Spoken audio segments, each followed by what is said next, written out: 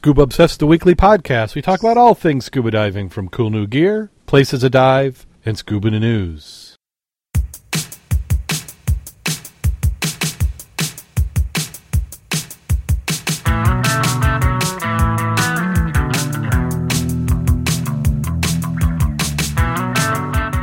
Scuba Obsessed episode 200 is recorded live May 15th, 2014.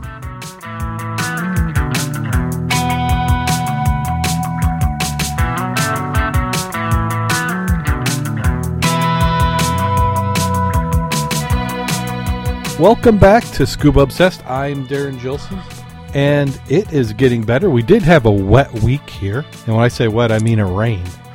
But I understand others got in the water, and somebody who may have gotten a little bit wet as well. We have Mac, the dive mentor. How you doing today, Mac? Mac? Hello, Mac. Hello? Was my mic off? Yes, you must have been muted. Oh, well, I thought I had to because I was ranting and raving. Anyway, glad to be here. It's great. And anytime you go outside in May and you exhale at lunchtime, it's like 11:30, 12:30, and you can see your breath, it ain't freaking May. The water's not even breaking 50 yet. It's May, people. I would say we are like 3 or 4 weeks behind in our seasonal weather. How about a month? Yeah, I just saw some of the ground is just starting to get planted. When was the last time you saw farmers in Michigan, lower Michigan, near the Great Lakes where the growing season's longer, start putting seed in the ground this late? And it not be flooded. I mean, that was the reason normally. Yeah, it's been a long time. Yeah. And also joining us, Jim Schultz. How you doing today, Jim? I'm doing just fine, thank you. I was smart enough to stay inside today where it was warmer and drier. I had a meeting at the school on Monday. Everybody was in shorts and we were sweating. And now here we are at the end of the week, and you can see your breath. Yeah, 39 degrees today when I was taking a ride in the car. And I think it stayed about 39. I looked at the thermometer in the morning when I got up, and every time I checked, it was between 39 and 42. Yeah. Well, I declared it summer on Monday because I was able to have my sandals on, my Bermudas, and T-shirt. I was gloriously happy in my ignorance. Monday night, I actually had turned the air conditioner on for a little while because I couldn't get the bedroom to cool down, and it was really muggy. So I turned it on to take the humidity out for a while. Yeah, I didn't resort to the air conditioner, but I was about ready to. And I was surprised. Normally the kids and wife will be on it when it gets that warm. I think my wife is, after the $300-400 a month utility bills in the winter, I think she's more than happy to let it coast a while. Well, we have frost warnings for tomorrow morning, right? Yes. They've already warned the people out there. So if you got any plants you want to keep, those farmers and acres, they got their trouble. They got troubles, baby. Yeah, they're going to put saran wrap over everything that they've got out there. It's been an interesting couple of weeks. And that it has been. So, we are ready for some dive weather. But let's go ahead before we start talking about diving. Before we even get to that point, we had people who were asking what we're going to do special for episode 200, and I don't really have any ideas. I think, I don't know, is 200 a big milestone that we? Well, every time you get to 100, it's a milestone. Look how many cast and items like that don't even last 100. Yeah. Yeah, so we'll have to do something. It may not be this episode. We're going to change some stuff up this episode just because I did things in a little bit different order. But I couldn't. Some of the recommendations we had from Twitter. They said instead of the bad scuba joke, we should do scuba karaoke. You mean you and Jim? I'll get the wax paper put over my comb, and you guys can sing. Don't worry, Jim. I didn't cue any music up, so we won't be doing scuba karaoke. It would certainly change their idea about. It would change their ideas about bad jokes. Yeah, they did sound much better. That's all right. I've got my own music. We'll just cue it up and surprise you in the middle of the show. Yeah. But I think it just means that we're going to have to do something really big for episode 250. So 250 will be the big one, which if we keep on the rate we've been going, it will probably be about mid to late June next year.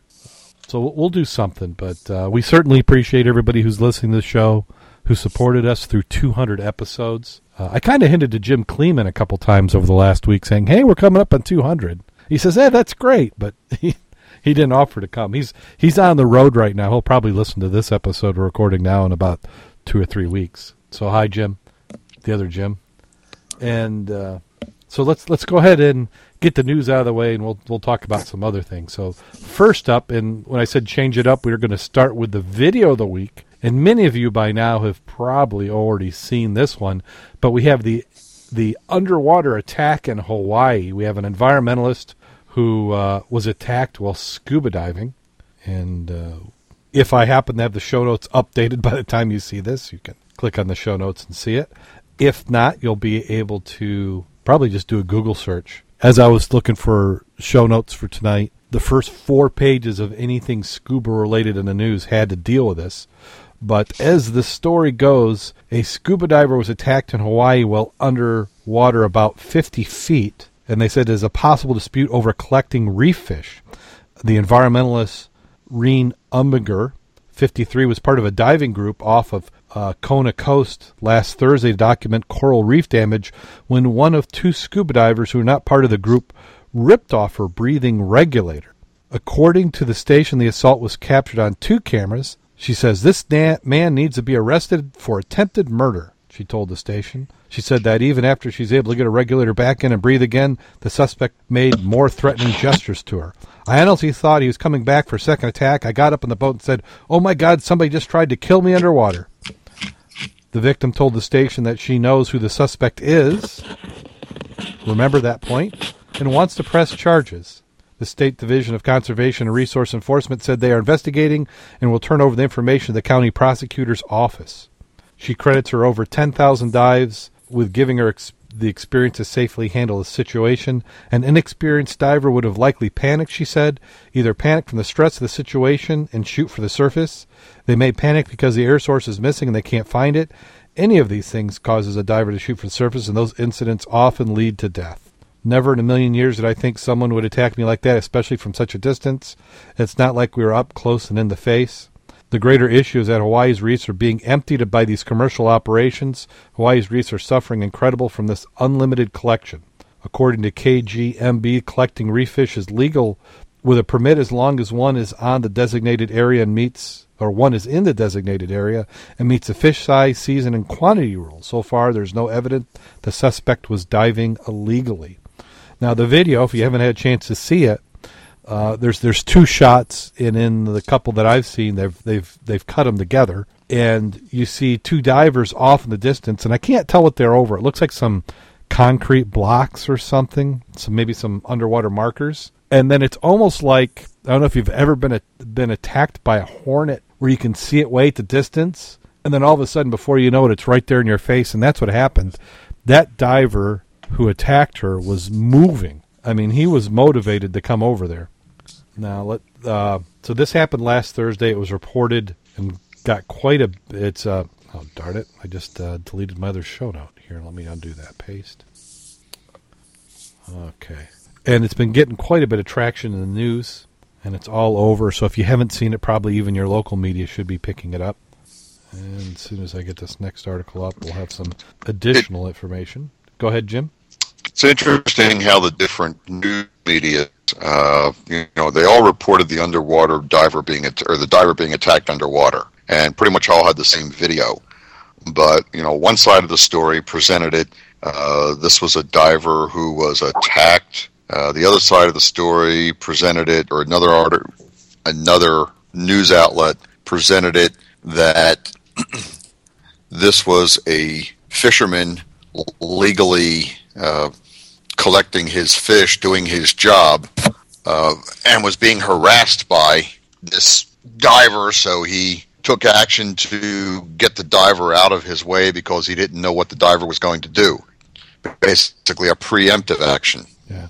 Well, my point is I really don't think there's any excuse for attacking somebody underwater. I mean, if you ripped somebody's regulator out, you have no idea what the experience level they're at and whether they can handle it. Now, it sounds like both of these individuals knew each other, and that there may have been some other situations that we're not aware of at this point. The underwater confrontation was filmed from two angles: the diver herself, and then another diver who was snorkeling at the surface.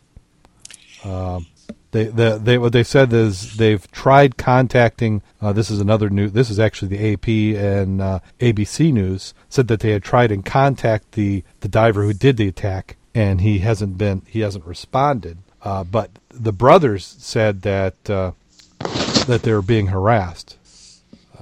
Well, it's also stipulated that video was staged from the aspect you only see retaliation for harassment that you didn't see on the video, which would make sense. If you want to show your side, irritate the hell out of the other people, and when they respond, get their side.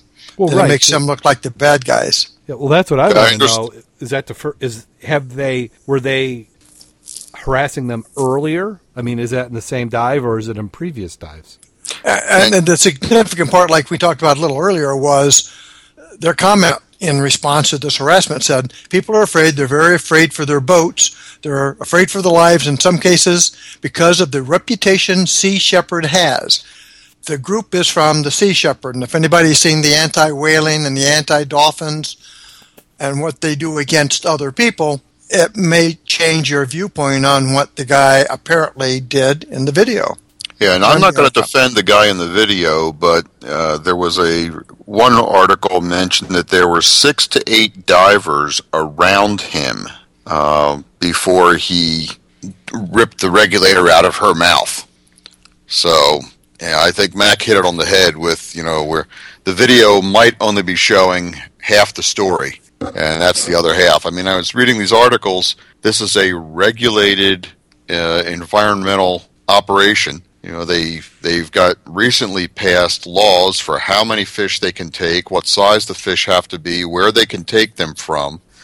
The state of Hawaii is controlling this from all reports. It's just the environmental group apparently doesn't agree with the state's regulations and are trying to enforce their own intimidation. Certainly, if you're not happy with the law, you work to change it. If you're out there harassing somebody, not saying this is what they're doing, but it could be. If you're out harassing somebody, that's not an appropriate action. They're saying that the Hawaii's aquarium fish collectors are reportedly catching more than 550,000 specimens worth $1.1 million in 2009. And this is according to a state report published in 2010. They said the value of the actual catch, however, may be 2 to 5 times that amount. And I think the reason why they're saying that is because they're talking wholesale versus retail. Now, here's what I find funny. They said they spent 5 years lobbying Hawaiian lawmakers for legislation to control or ban the aquarium trade, but none of the bills have passed. Well, we know that's not true because there's been bills that have passed in Hawaii just in the last 6 months that have limited the ability to take aquarium fish. Right, and there are sections. They're in certain designated areas. They're not the whole Hawaiian state. Yeah. Well, and that's the thing is, gosh, my opinion is that fish are not people. I know that Nemo, the movie, made him look real cute, kind of like what Bambi did for deer. But, fish are fish, and they're a resource, and they can be conserved. And, you definitely need to protect them to the extent that you don't overfish them to extinction. But to say that nobody can ever take them anywhere, take any for any reason, I think is too far. If she is indeed part of Sea Shepherd, they got what they wanted, which is the PR. There's now an awareness. There's now a discussion on it. They won. So I do hope this goes to court because I want to see it in court. I want to see both sides have their time and maybe we get the truth, which I know is not what the legal system's for, but I can dream. Well, as a side note, when you look at this, if you look at the comments at the end of it, depend on which side of the coin you looked at as was that in retaliation for harassment or was that assault.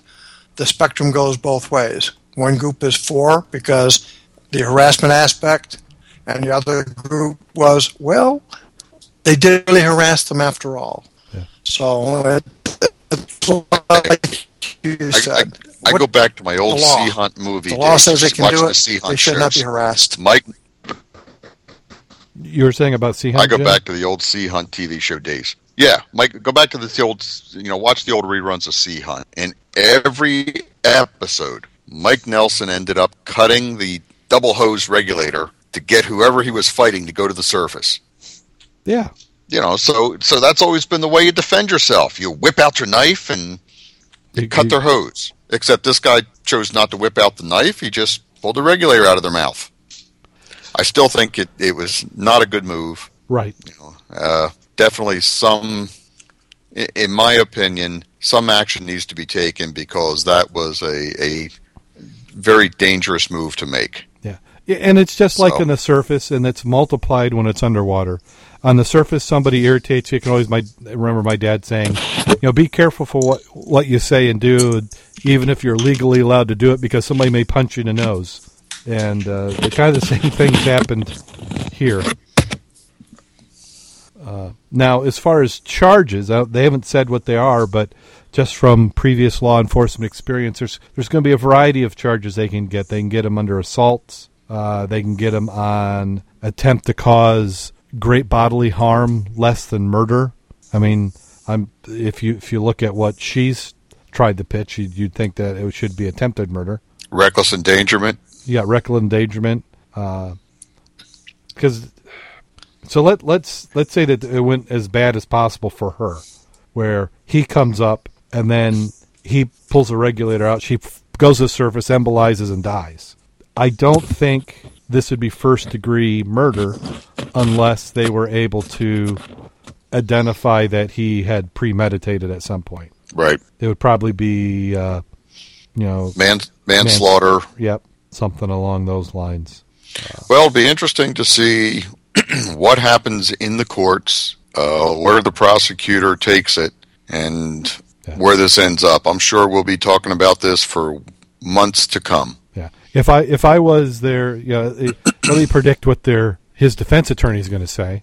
His defense attorney is going to say that they were being harassed. He knew she was an experienced diver, and they were only at 50 feet.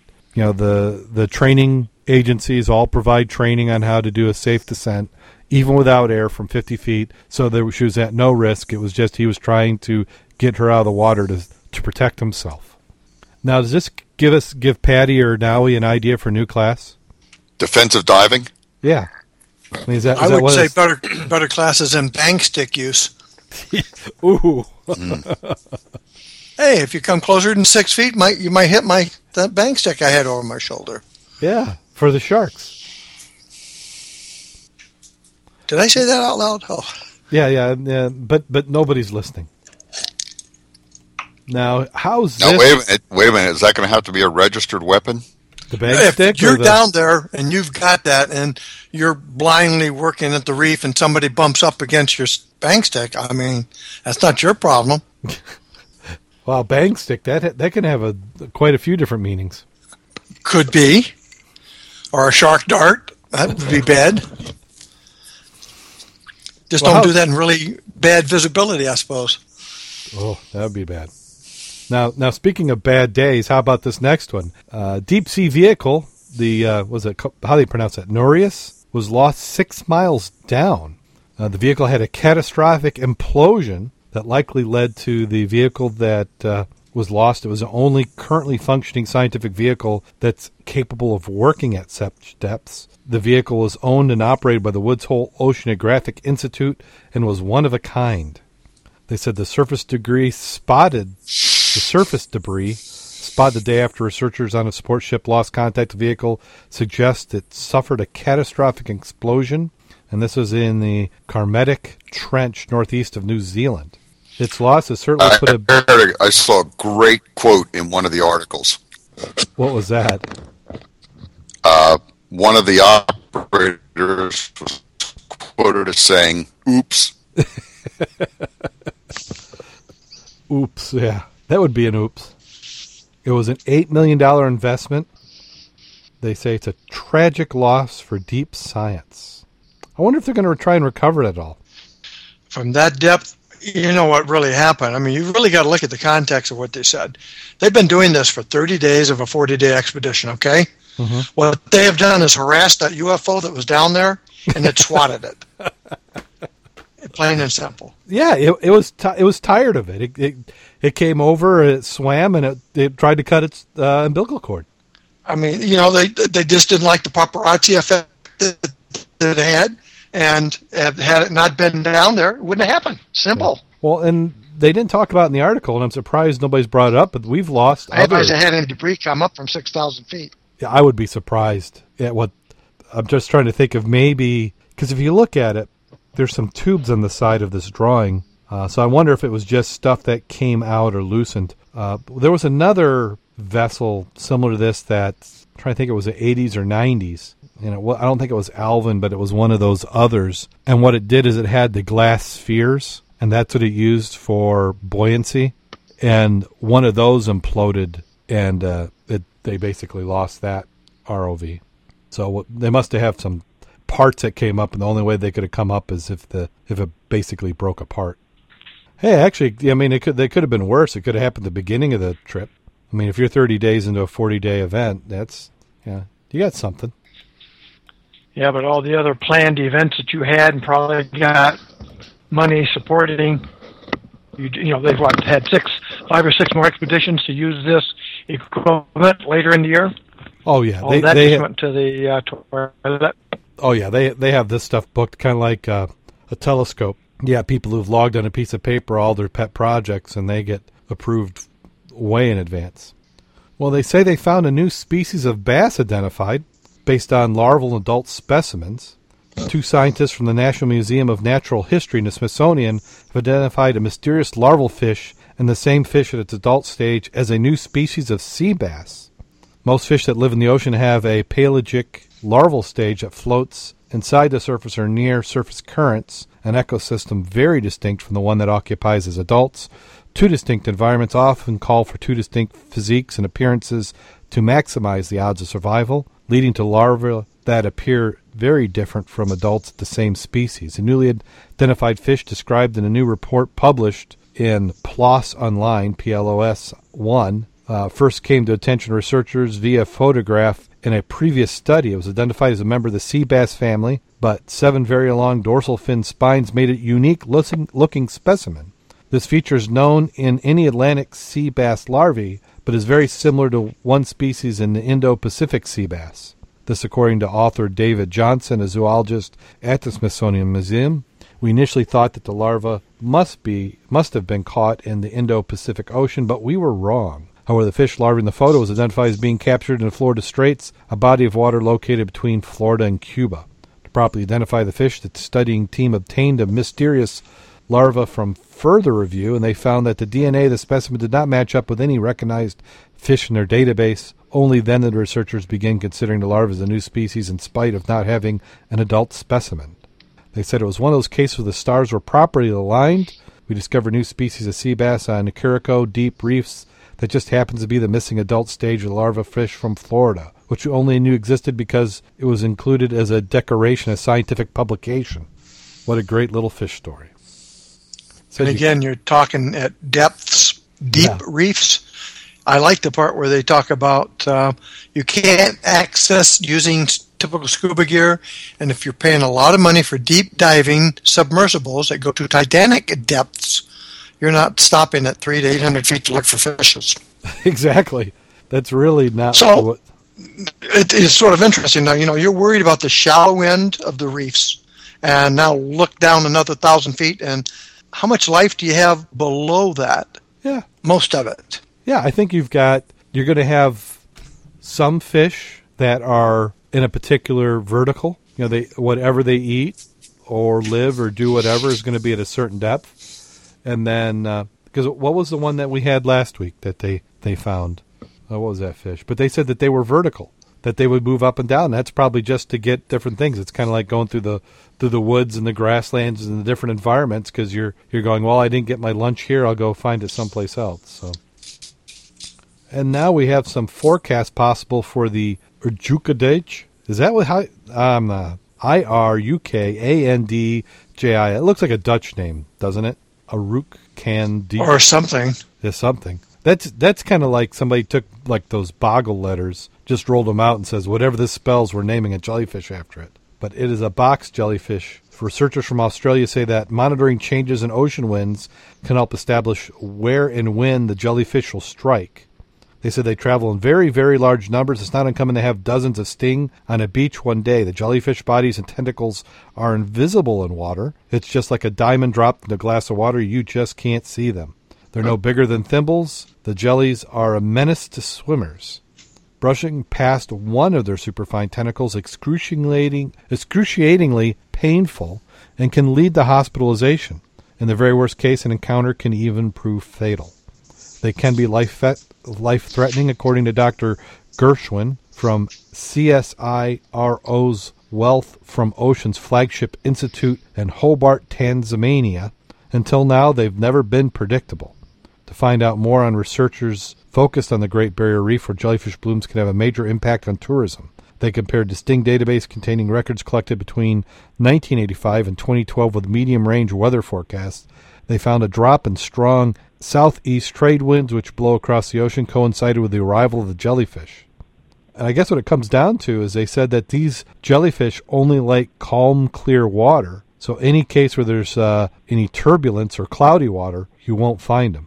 See, another reason why you come to the Great Lakes to dive. We don't have any jellyfish that are going to sting you. And then this article is a little closer to home. I think you guys might even know this guy. I have lost audio in case somebody else is talking. Nah, it's just I've been quiet because the news is coming up. That's why. No, it wasn't well, maybe it was dropping out for you, but right. It was just was Jim saying his audio's dropping? Yeah, you're both dropping in and out as far as my hearing it, by the way. Got that wobble sound to it. Wobbly sound. No, I always sound fine. I don't know what you're talking about. Diver You do right this second. So here we have a diver who hopes to find artifacts from the former Oak Park Amusement Center. Diver Kevin, how do we say Kevin's last name? Is that Ailes? Ailes? Ailes. He's in the Michigan Underwater Divers Club. Yeah, he's in the Mud Club. So Kevin Ailes. See, I should be able to pronounce his name. He's and we talked about it. You and Jim dove with him a few weeks ago, helping him look for this. And he is getting some local coverage in the newspaper, which yes, we were out there. Yep. And supposedly there's supposed to be an article today, but I haven't seen it. But this is some photos, which wasn't too bad. It would have been nice to have some underwater photos, but good for Kevin to get out there in the paper. Now we just need hopefully we would see Hummingbird would see that first photo and give him some financial support or better gear. You'll notice that's a Hummingbird. Hummingbird. That he had on his little search boat. Uh-huh. Yeah, just like we get all those. It wouldn't hurt to have kind of backing from them. Yeah, just like we get all the sponsors for the show. You hear them all advertising constantly because they want everybody to know. I'm still waiting for the tow sub. Tow sub, the magnetometer, the underwater ROV, the dive boat, dive gear, compressors. Right now, I think I take the side scan first, and I'll worry about the others. I will manage if someone wants to give to loan the club a side scan for even a month. We will make arrangements to use it in a very exhaustive manner. We'll even do video. Just as a side note. We could have make sure that your gear's got your logo real big on it, and we'll have it in all the video shots. Kind of like how Apple does that. I'll get T-shirts with your logo. Yep, supported by these. I tell you, I wish my audio connection was better. I'll even get a tattoo. You'd even get it now. There's something there. Tattoo. Wish my audio was better for you guys. What do you got, Jim? That you wish the audio was better for? I'm sorry. I was going to say I wish the audio was better because I'm not getting a whole lot of the conversation. You guys are breaking up on my end quite a bit, but. If you're talking about sponsorship and trying to get a better side scan or any equipment for the Get Wet to get out and go scanning, I'm all over it. Cool. I'll put sponsors all over my boat. There you go. We'll have to do that. We'll look like the NASCAR of scuba diving. if that's what it takes, absolutely. So how about this next one? You'd almost think it was an April Fool's joke, but China unveils plans to build an 8,000-mile high-speed underwater railway line to the United States. It actually isn't just the United States. It would be connecting China, Russia, Canada, and the U.S., and it would cross an undersea tunnel spanning the Bering Strait. The plan was announced by the Chinese state-run newspaper, the Beijing Times, and apparently Russia is already on board. A little bit further investigation reveals that Russia's been on board 2 or 3 times in the past. They gave a green light to a project back in 2011 that was saying the same thing. I like some of the artist renditions they had in here, where it's more of a sub that runs on a rail track as opposed to anything else. I guess you could do that way. You'd have a lot of resistance, though, wouldn't you? You would think you would. More resistance in water I was than in just air. looking at the Yeah, but they did say that they were gonna put in a tunnel. I will wait till they get the first 100 miles done before I'd even think they're serious about it. Yeah. Can you imagine the magnitude of the cost of that? Well, they're saying right now that But they're really talking, it says, only 125-mile undersea tunnel spanning the Bering Strait. Now, if they're talking that portion underwater, okay, now you're more doable, but not 8,000 freaking miles. yeah. Well, the line would be an 8,000-mile rail line. It's 125 Correct. miles under the Bering Strait, which I said years ago when I can remember when the Soviet Union fell apart. I said at that point in time, somebody needs to build a bridge or something that connects the two continents together and then do a pipeline, because that would have reduced a lot of the conflict we're having now, because really it's all about gas and oil. But you've got this undertaking, which would be good. I think it would be a nice project to do. They said that it's still a significant engineering feat. It would be more than twice the length of all the underwater tunnels that have been done put together. So quite a bit. You're going to have a pretty serious TBM to be able to handle this. Plus, I don't know how deep is the strait there between the U.S. and Russia. Excuse me. I'm not really sure, but I believe it's 55 meters. That's not really the challenge there. It's the currents and the tides, I think. But then, if you look at the long range, even those are not severe. You do have ice, and that's probably the biggest aspect. But you're talking under the ice. Yeah, if you did it underground, like the channel was like, quite a bit. What did we say last when we did that article? It was 20 or 40 meters under the seafloor. Yeah, I'm not really sure on that, but I was looking at an article on that right now, and depth-wise, it looks to be very feasible. Bottom terrain looks to be feasible. The ice is not an issue, and they actually estimated this back in 1994, and they estimated the cost of the bridge to be a few $1 billion, because they're actually talking about building a bridge over it as opposed to a tunnel under it. The initial one. Yes. See, and I think that would have made sense at the time to go and pursue something along those lines.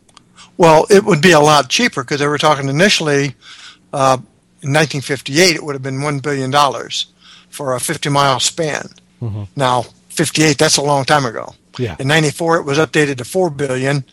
And again, 94 to now, you're talking, the longer you wait, the more it costs. Yeah, so I would say that same thing would probably be 20 to 30 billion now. But Yeah. anytime the planet has undertaken any... What's the return on your investment? The return on the tough thing about the return on investment is the people who benefit most aren't the ones who are directly paying for it. Because you think if you had it, let's say it's a bridge, you've got commerce on both sides that is local. You have the benefit of the construction. You also have a lot of people who it, in their minds, it potentially hurts if you can get the... Okay. Hopefully your part showed up really good, or you recorded good, because you broke up the whole thing you were talking. Oh, yeah. The advantage I've got is the recording is always good. So everybody who listens thinks that you guys are crazy when you say it's breaking up. But you guys do sound like chipmunks about half the time. I don't know what it is. There must be something on the internet. It seems that anytime we're recording between 10 and 11 is when it all goes to hell. It's the FCC now. They're just trying to prove a point, I guess, with the Yeah, seems that way, doesn't it? Gets that, worse. That net neutrality discussions is people throttling then. As a side note, I just sent you a link through Wikipedia, and it talks about the history of wanting to build the bridge underwater, and it's quite interesting when you look at it to give like what they talked about from 58 up to the current time, and how much the money difference has really increased. I'm going to take a And look at that actually has some good pictures there also for you. The route of the bridge. Yeah, I'm pulling it up now. The Bering Strait. Yeah, it's interesting because it goes from Russia and it stops in the middle almost to a series of islands. One major, I can't pronounce it, Diomede, I think. There's another one right off the right of it, and then it comes to the United States. So actually, that is beginning to look more feasible, either from the bridge aspect or the tunnel. Or maybe you do It's just a matter of the money. You do a combination. Maybe it makes sense to do it in one spot or the other. But I'm always for. I'm a big lover of these large civil engineering projects. There's so many indirect benefits that happen. You learn new engineering. You get new technologies, new capabilities. I think Jim got lost momentarily. Yeah, we're grabbing him back. Well, some of the advantages of this would be the amount of rail that you'd have to build from the U.S. through Canada to Alaska, which would only be good. You know, you're talking about jobs. Right, the jobs would be great. Absolutely. That's a lot of money spent that's going to stay on both sides. Yeah. Back on. Okay. Yeah, it's interesting how they did it. It's almost like when you see stuff like that, it's like somebody wanted us to build that bridge. Because now you got our government acting all wacky with this whole Ukraine mess. The problem is the bridge is not shovel ready. Well, how about this next one? We've got the deepest pool in the world opens in Italy. So if you remember, we had talked about Nemo 33 in the past. Well, we now have welcome to Y40. It opened on Saturday, May 10th. It is now named Y40. It is a 40-meter or 131 feet deep pool. It has become the single deepest pool ever built in the world. The Belgian Nemo 33 was the previous record holder. They said it was the perfectly organized project with construction lasting just a little more than 1 year. Water temperature will hover between 32 and 34 degrees Celsius or 89 and 93 degrees Fahrenheit. Is there any... Wow. In tropical water, does it stay that even all the way down? Well, it can only get so cold, and when you start looking at 5 miles deep or whatever, you know, it can only go between, you know, surface temperature less than 100 degrees, not even that, 60 degrees over how many miles? And you start looking at that, you're going to get striations. I've never really looked at that, but that's not a lot of variance anyway. I mean, they can't get 32 degrees, or okay, let's say 29, but at the coldest. Yeah.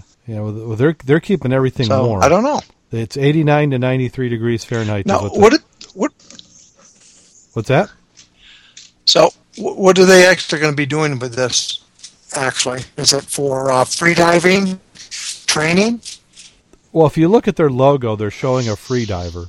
So that's what my thought is that, well, it's really a PR stunt for a hotel. So this is at the center of a hotel entertainment project, and so they're trying to make this a tourist destination. You know, you get a ton of free publicity. I've already seen a lot of people say that they're going to have to go and do it. You know, we're going to see the next 3 years of all sorts of science programs are going to show it. But I think we need to do a 50-meter pool. You mean a tube like this one? You know, I was thinking about all that means is we go get a used missile silo, gut it out. Yeah. Well, that's what I was thinking about. That is that, you know, the tubes have been done. I mean, that's what this is, and it's got some interesting designs. There's a few different sections. But how about if you did 2 tubes and then maybe had connection points between them? Something to provide some different types of training. Maybe you could do some cavern training or something. Seems like it would just be simpler to sink a boat offshore. Yeah, well, that too. But I like these big projects. This is certainly neat. They don't say how much it costs to go diving there, though. I'm sure you just don't walk in and pay $5 and you're in the pool. Yeah, I was curious about that. Let's see, the website, which is www.y-40.com. Wonder if they've got anything showing, if I get it to come up. Now, you said you got is that a missile silo for sale? I just sent you one, just for fun, since you were talking about this. I can get you one right now on sale. Yeah, missile silo for sale. I just bought one here. Got one for you right here. $750,000. It's great. There's several of them available. And this one here that we're looking at is 52 feet diameter, 185 feet deep. And the top part is all the features of a normal single-family residence. And you can just expand like crazy. Well, if this is 185 feet deep, you flood that, you've already beat them. Oh, trying to call me back? Okay. Okay. Now this next one. So that kind of does it for Scuba in the News. We have You're back there again? What's that? So I think this is an advertisement for Skype and their new system. I think they're just trying to make this current Skype suck so bad that the new one will go on. You there, Mac? I'm there. Everybody's breaking up, so I thought I'd keep my mouth shut for a minute. Just a minute, though. Yeah. Well, this next one is a skeleton. We were talking about the scientists discovered the oldest intact skeleton? Yeah, this is discovered by scuba divers. It was a 12,000-year-old skeleton in the Yucatan Peninsula, and they're saying it leads to clues about the first Americans.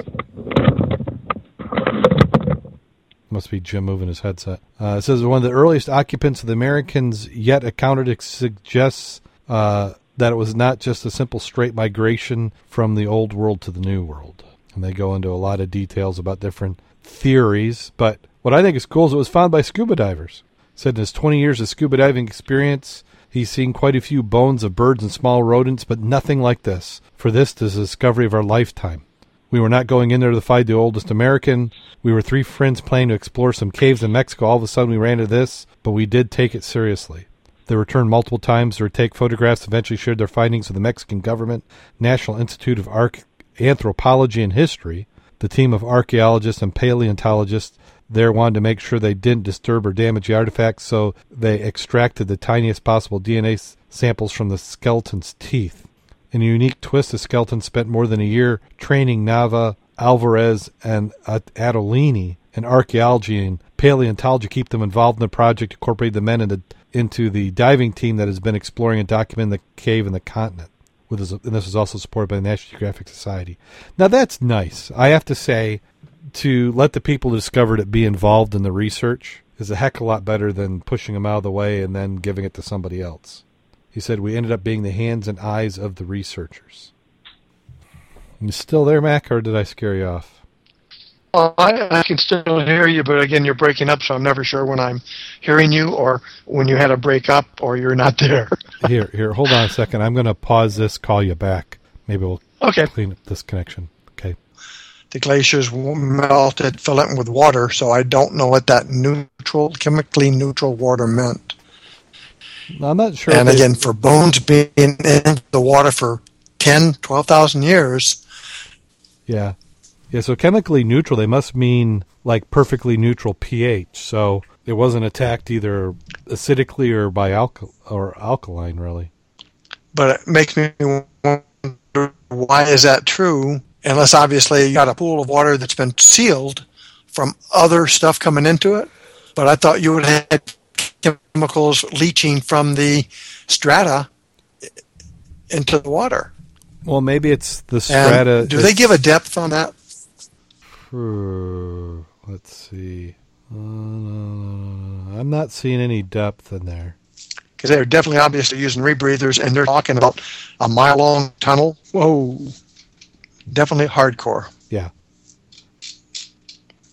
They said we returned. Okay, so they found the cave after making their way down a mile-long tunnel and suddenly a pitch black expanse that wasn't accessible from the surface. Since they couldn't see anything around them, they called it Hyro Negro, which in Spanish means black hole. A few months later, with special lighting equipment, they were amazed to find a dome-shaped cave about 200 feet in diameter. So I'm going to guess they're fairly deep. The moment we entered the site, we knew it was an incredible place. The thing that you have to wonder was how'd the bones get there? If you're that far into a cave, did the body sink and then float down there and then drop? Or Well, you figure that he discovered this cave, which was not underwater at the time. Okay, yeah, I could buy that.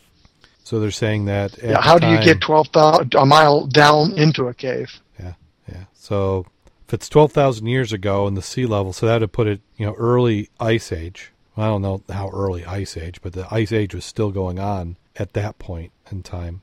So sea levels are probably another 100 feet lower. Yeah. So yeah, I guess that's possible. Maybe it was a dry cave at the time and somebody just expired, died, or was laid to rest there. But cool. Good job for the scuba divers. It would be interesting to see a pictorial of the map of the world at that time. Yeah. Just to see where that looked. Yeah, they could do that. It's National Geographic, a good reason to have a subscription. I bet you that this will eventually come out, and they'll probably talk about these particular items. Well, how's this for some scuba gear? A Turkish firm is producing a one-man submarine. And we have seen these before. Probably covered them a couple times. If you picture a little scooter. Oh, yes, we saw something similar to this one. Yep, and then they've got a dome that goes over their head. So it appears that they're telling you don't need any dive experience. I'm hoping they have them balanced so it doesn't flip upside down. That would be a bad day. I guess all you'd have to do is clean out the gear before you gave it to the next person. Well, I would be willing to try one out and give a user evaluation. Yeah, that could be handy. I wonder if you can talk between them. Do they say? If you're on one and you've got somebody else in another one, do they have comm systems between them? With the you wouldn't need it in the you can talk and you could actually hear across. And if you definitely touched the head or the units together, you'd have conduction of the voice. I mean, if you take a glove and inflate it with air and talk, you can hear. If you're right by the person, you can hear that. So it's called glove talk. That's back from a long time ago. So I imagine in this, I could talk. If you're near me and I didn't have engine noise, you'd be able to hear me. It'd be fun to try. Yeah, they could send us one. They're only what they saying about $5,000-$6,000 each. Submersible will sell for $5,000. Said they've received attention in Dubai, Egypt, Malaysia, Philippines, Thailand, and United States as well as Turkey. They're calling it the Adrenaline Scuba Doo. Sure, send me one. I'd try it out. 2. Well, it's my color, so I get to try it first. Yeah. Okay, well, I say that does it for Scuba in the News. I think we've beat that to death. We had some articles with some photos, but I think maybe we'll save those for next week. We'll come back to them. So, I did notice one item that I did think was interesting as we're doing this, and that question just sort of popped in my mind. Why octopus arms don't get tangled? You ever think of that? Why they don't get tangled? I don't know. Why not? Tangled, yeah. I mean, you got all these little things flopping around. How come he never gets those, I mean, because you look at this, he's got all those 100 suckers. They all, behave independently. So you would think that they'd touch one and all of a sudden it would grab on the arm, and the other one grab onto the other one, and you'd have a ball of tentacles all interwrapped, So it was just one of those side things when you're looking at the jellyfish that it said, why do they not get their arms tangled up? So I just thought I'd toss a confusion factor in for you. Yeah, that'll be good. And especially even better because the internet was all acting up at the point in time.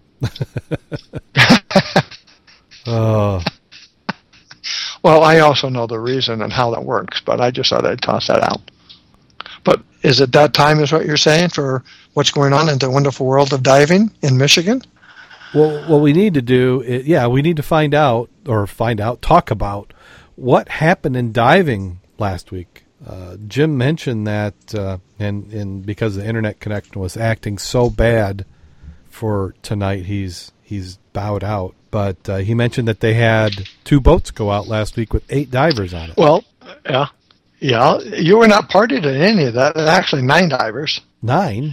And wow. it started out quite interesting because you had 2 boats out there. You had Mr. Bob and 3, and you had Mr. Jim and 4, I believe. And it's one of those typical, if it can go wrong, somebody will do something wrong. Oh, really? So what happened? But since you had, I think they said, I think you had like 8 people in the water, but 9 went out. Well, if you've read most of the items, there's a little comedy of errors like, oh, yeah, do I need my dry suit that's not here? Well, whoops. And then you get out there and you can't make the speed you want, and you realize your prop is, oh, I got a different prop on than I really need for this. So then you change the prop. And then when you come back, everything's great, except then your motor quits for no reason 50 feet from the dock, which is why you have paddles. Wow. You heard those, right? Yeah, I heard that Bob had to do a little think bit of they paddling. had one, and I think they had one free ascent from the bottom on a dry suit with a stuck valve. Oh, no. No injuries or anything. It's a very entertaining, interesting, and I'm sure there's lots of lessons learned that we'll be party to at the next club meeting, maybe. Well, the water is still under 50. Yeah, the water is still under 50 degrees. The wreck is uncovered more than it has been last year, even, which means there's a lot of new stuff out there. So from that aspect, it's worthwhile to go back out because now it's even newer than last year's. And last year we found dead eyes that we hadn't found before in a long time. How about any new cable or chain or anchors? Did not hear any news on if they found any new chain and anchors, even though it is still on there, covered over by sand. And there was some talk about going out to Max Wreck this coming week, since they know that one's been uncovered. Maybe the other one has got less sand than it had last year. I do know that we had other muddies out. I think it's Ramona, down in Kalamazoo area. Uh-huh. Started their Wednesday night dives. Okay. And I think Mr. Curtis was part of that one. And some... So I think where I last heard you, you were talking about that there's some talk of going out to Max Wreck this weekend. Yeah, that was one of the comments that came up, since so much of the Havana was even newer than last year. Possibly that some of the sand has shifted off of Max Wreck, and it will be interesting, especially if you're the first on it, to see what it looks like this year. And then I mentioned that Curtis was out, Mr. Richard from the club, since SAS diving has not reinitiated. It started today, or Wednesday, for the Thursday night dives out at Kalamazoo. But as in everywhere, it's everywhere, the temperatures are still not above the high 40s. Wow. And still not above the high 40s. And with the rain, right, it's like 48, something like that, everywhere. And the Great Lakes, of course, are almost 9 or 10 degrees colder than they should be by this time of the year. And you know they're putting a new buoy. We got the buoy out now by the Cook plant, right? Correct. Yeah. You're familiar with that one. Yep. We talked about that last week. You know that they're putting one off of South Haven.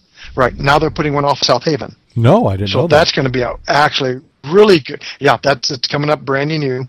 That's going to be real plus. And the Steelheaders and some other organizations are contributing money to do that. That's going to be really nice because it'll give you a cross-reference between them and us to help determine what's causing water clarities, maybe. So if we can see deltas into the temperatures at the different levels from there to us, we might be able to start get some kind of background data for when the ability to be good or bad. So that's a nice little item up, a nice plus. Yeah, well, the nice thing about having the 2 locations is a lot of times when you look at the reports, it will say the wind's coming from a certain direction and the waves are building, that's going to help you validate that, because you can determine which north or south. Because there's been times where we've gone south on the lake and the waves might be 3 to 4 feet, and we just for kicks went north and it was 1 foot. So it just kind of depends on the wind direction and how everything's going. So this might help us decide which way we're going to head. Oh, it would be great if Michigan City got one and Grand Haven. Then we could really be able to do some trending. Yeah. And we probably get pretty good at predicting how clear the water is. And do cross connections, yes. Well, I think we probably... So those are the major items. Yeah. I was going to say, those are, I think, the major items that went on this week, wet-wise. I did talk to Kevin Ailes, who's working out at Woods Lake, and we were discussing some items there. They found some snapping turtles, maybe not the alligator snappers, but the snapping turtles, rather large ones, dead, floating in the water by some fishermen the other day. And I asked him if he was out there again and saw them, checking to see if they were killed by the environment, something they ate, or did something bite on them. I'd be very curious to know about that. I would be too. So it seems to be unusual for more than one snapping turtle to be dead at the same time. That's might be something up. Yeah, the thought pattern was because it stayed ice covered so long that it was still ice the week before we dove it last, and that perhaps the turtles did not have sufficient fat, that they ran out of food, supply in their hibernation stage before the ice melted. And now that they're decomposing, they came up to the surface. Ah, that's possible. Yeah, this year, because it had extreme ice coverage that they normally have not seen in years upon years upon years. As a side note to that, though, I was doing some reading up on turtles, believe it or not, of all the odd items to be looking at. And I'm looking for my note real quick, so give me one second. My documents. Michigan has 10 different varieties of turtles, by the way, only one of which is a snapping turtle. All right. Now, that differentiates from the alligator snapping turtle. And what I found interesting is that if you look that up, the alligator snapper is not indigenous to this area. But if you go to the sites for sightings, it is quite unique because of the non-indigenous occurrences. It is identified specifically in the St. Joe River in Berrien County, Michigan. Now, the alligators... And we have found them here, and snapper. Mm-hmm. And is that big mother that looks like a freaking dragon. Yeah, that's the one we have found in the river last year, and we know they were in Barron Lake already from years ago. So it was quite interesting to see that identified as, yes, Virginia, we do have non-indigenous occurrences of alligator snapper in this area documented. Yeah. Yeah, so we're not just crazy. Well, I mean, we're crazy. Well, I was looking at it and found out that remember we kept saying big as manhole covers, and people are saying, "Wow, that's big, it's hard to believe." Well, the record size for one of those alligator snappers is 251 pounds and 32 inches shell length, not around it. Wow. Yeah. Can you imagine the size of that guy's jaws? I don't want to. I think that I might become like cheese fry, and that might make me not like turtles. Yeah, 251 pounds, 3 feet, basically. That's got to be one freaking large turtle. Making you almost think of the Tortuga, Yeah. The big sea turtles, because those guys are pretty big. So that would be in the same size category. Yeah. And their ages, when they get that big, you're talking multiple decades. And the sea turtle, they can be 150 years old. Yeah. Well, the difference is these alligator snappers will actually take a chunk out of you.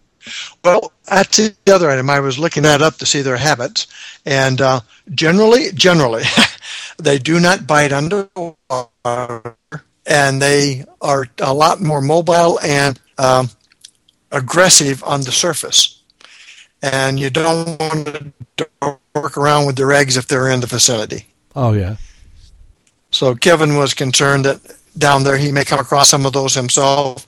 And since the visibility sucks and the muck is so deep, he was of the opinion, how do I help avoid that?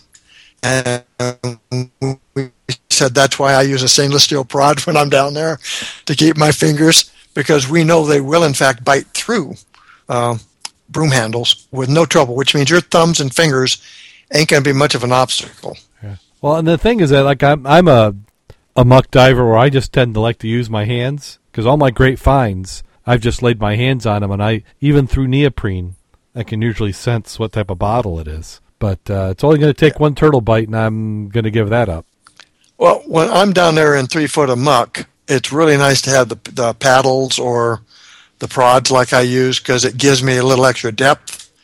And again, if you're doing that movement, it gives vibrations and the turtles get out of your way. I have never run into a turtle when I'm mucking. I've had a couple go by me and scare the hell out of me. And last year was the only occurrence I've actually had snappers go by me. But that was because they were going someplace and they weren't coming at me, per se. Well, when we're in the muck, that's not where the turtle's at. They're not settling down in the muck. They're going in the holes in the banks and hanging under logs and stuff, aren't they? Yeah, well, I was looking into that too. I was curious about, okay, where do those guys hibernate? Because in Michigan, you've got land turtles, and they actually gut up on land, dig a hole, cover it with dirt and leaves, and hibernate during the winter.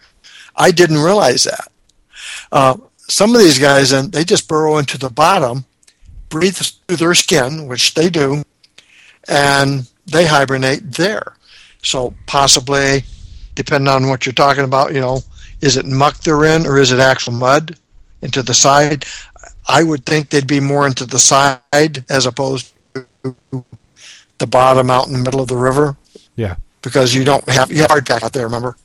The soft pack's going to be along the sides, and that's where we've been digging lately. Mm-hmm. And as that new spot we're going to be at this spring, that's an interesting muck, you know what I mean? Yeah. A lot of trees there, a lot of wood. So I will have my prods. Yeah, I don't blame you. You may be convincing me as well. Well, remember we saw some snakes out there last year we hadn't seen before. Yeah. And by the way, snakes do bite underwater, and so do moccasins, even though we don't have any here. I'm sure the DNR knows what they're talking about. Yeah. But I have been in the water and disturbed a pack of snakes, and it gets real...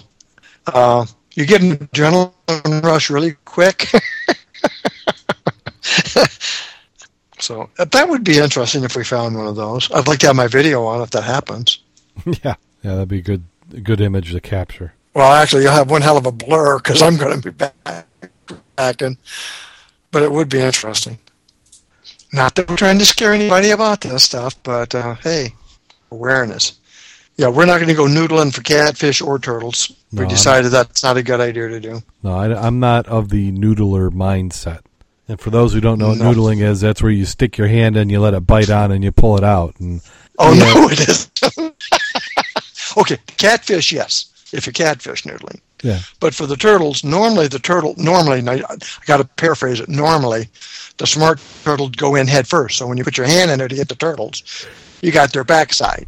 Well, I'm going to get that retarded turtle. Yeah. Not retarded. What's the other word? Mentally deficient? The special turtle? I got to be PC. Yeah, I don't know. I'm going to get the turtle that's not... I don't know, that's probably not PC. I'm going to get the turtle that backed in the wrong way. So instead of the butt, I'm going to have a small. And that would be a big thing to grab. So that's why I'm not going to do the noodling. No, I agree with turtle you there. or the catfish. Well, again, we'd like to thank everybody who's listening this week.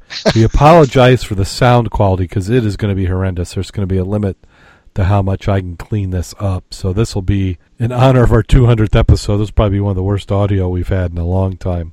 We'll try and make it up. And I was almost tempted after seeing how much problems we had of almost redoing the whole podcast. But I don't know if I could. We need to apologize to the people who went to listen to us on TalkShoe, because I don't think we've been able to tell them the way we're having audio issues and we're not available.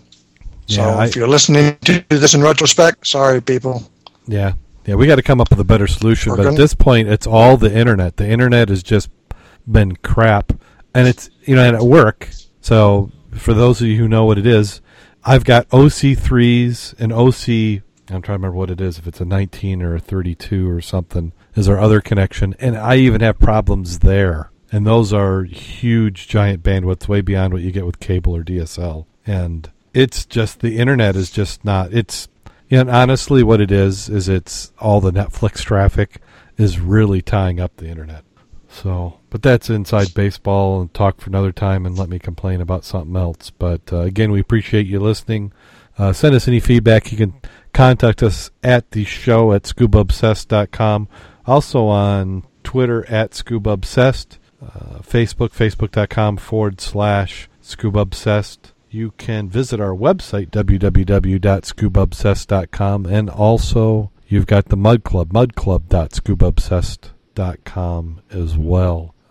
Jim didn't get a chance to pitch the Underwater Preserve, but go over there, dive SWMUC, there's an MUP, dive Southwest Michigan Underwater Preserve. So it's dive SWMUP.com, and that's the Underwater Preserve. And I did add a map of all the dive shops who have donated, so we appreciate that. And if you join, you can get over 25 free air fills if you happen to go to all the different dive shops and take them up on it. Even if you only get to one or two, it's still for a good cause. And I'd say, Mac, it is that time of the show. And then we're not talking karaoke. We are talking the bad scuba joke. Are you ready? I'm sitting down. Okay. We have a small vessel that is approaching the St. Joe River. The fog is so dense, the captain sends a deckhand to the bow and reduces the speed to dead slow ahead. He says, "Can you see anything?" the captain shouts. "Not a tiny thing," is the answer from the bow. The captain lets the ship sly ahead at a slow speed, hoping that the currents don't set the ship too far off. "Still nothing in sight," the captain says. "Nothing at all," was the reply. "Oh, now there's something that seems to be. It's an object. Can you see it now?" "No, not really. It's just a shadow." "Yes, it looks like a buoy." "Oh, yes, I can recognize the shape. It's a buoy." "Just a little closer when you head up a little bit more." After a short moment, "What type of buoy? Can you see it?" "No, I can't. Can't distinguish the colors. It's just a shadow in the fog." "Get closer." "It's just a little starboard." Again, the captain turns the ship a bit and continues dead slow, running through thick fog. "Do you know what kind of buoy it is?" the captain. "Well, it's And then all of a sudden they stop moving forward. "Oh, yes, I can see it. It's a shallow water warning."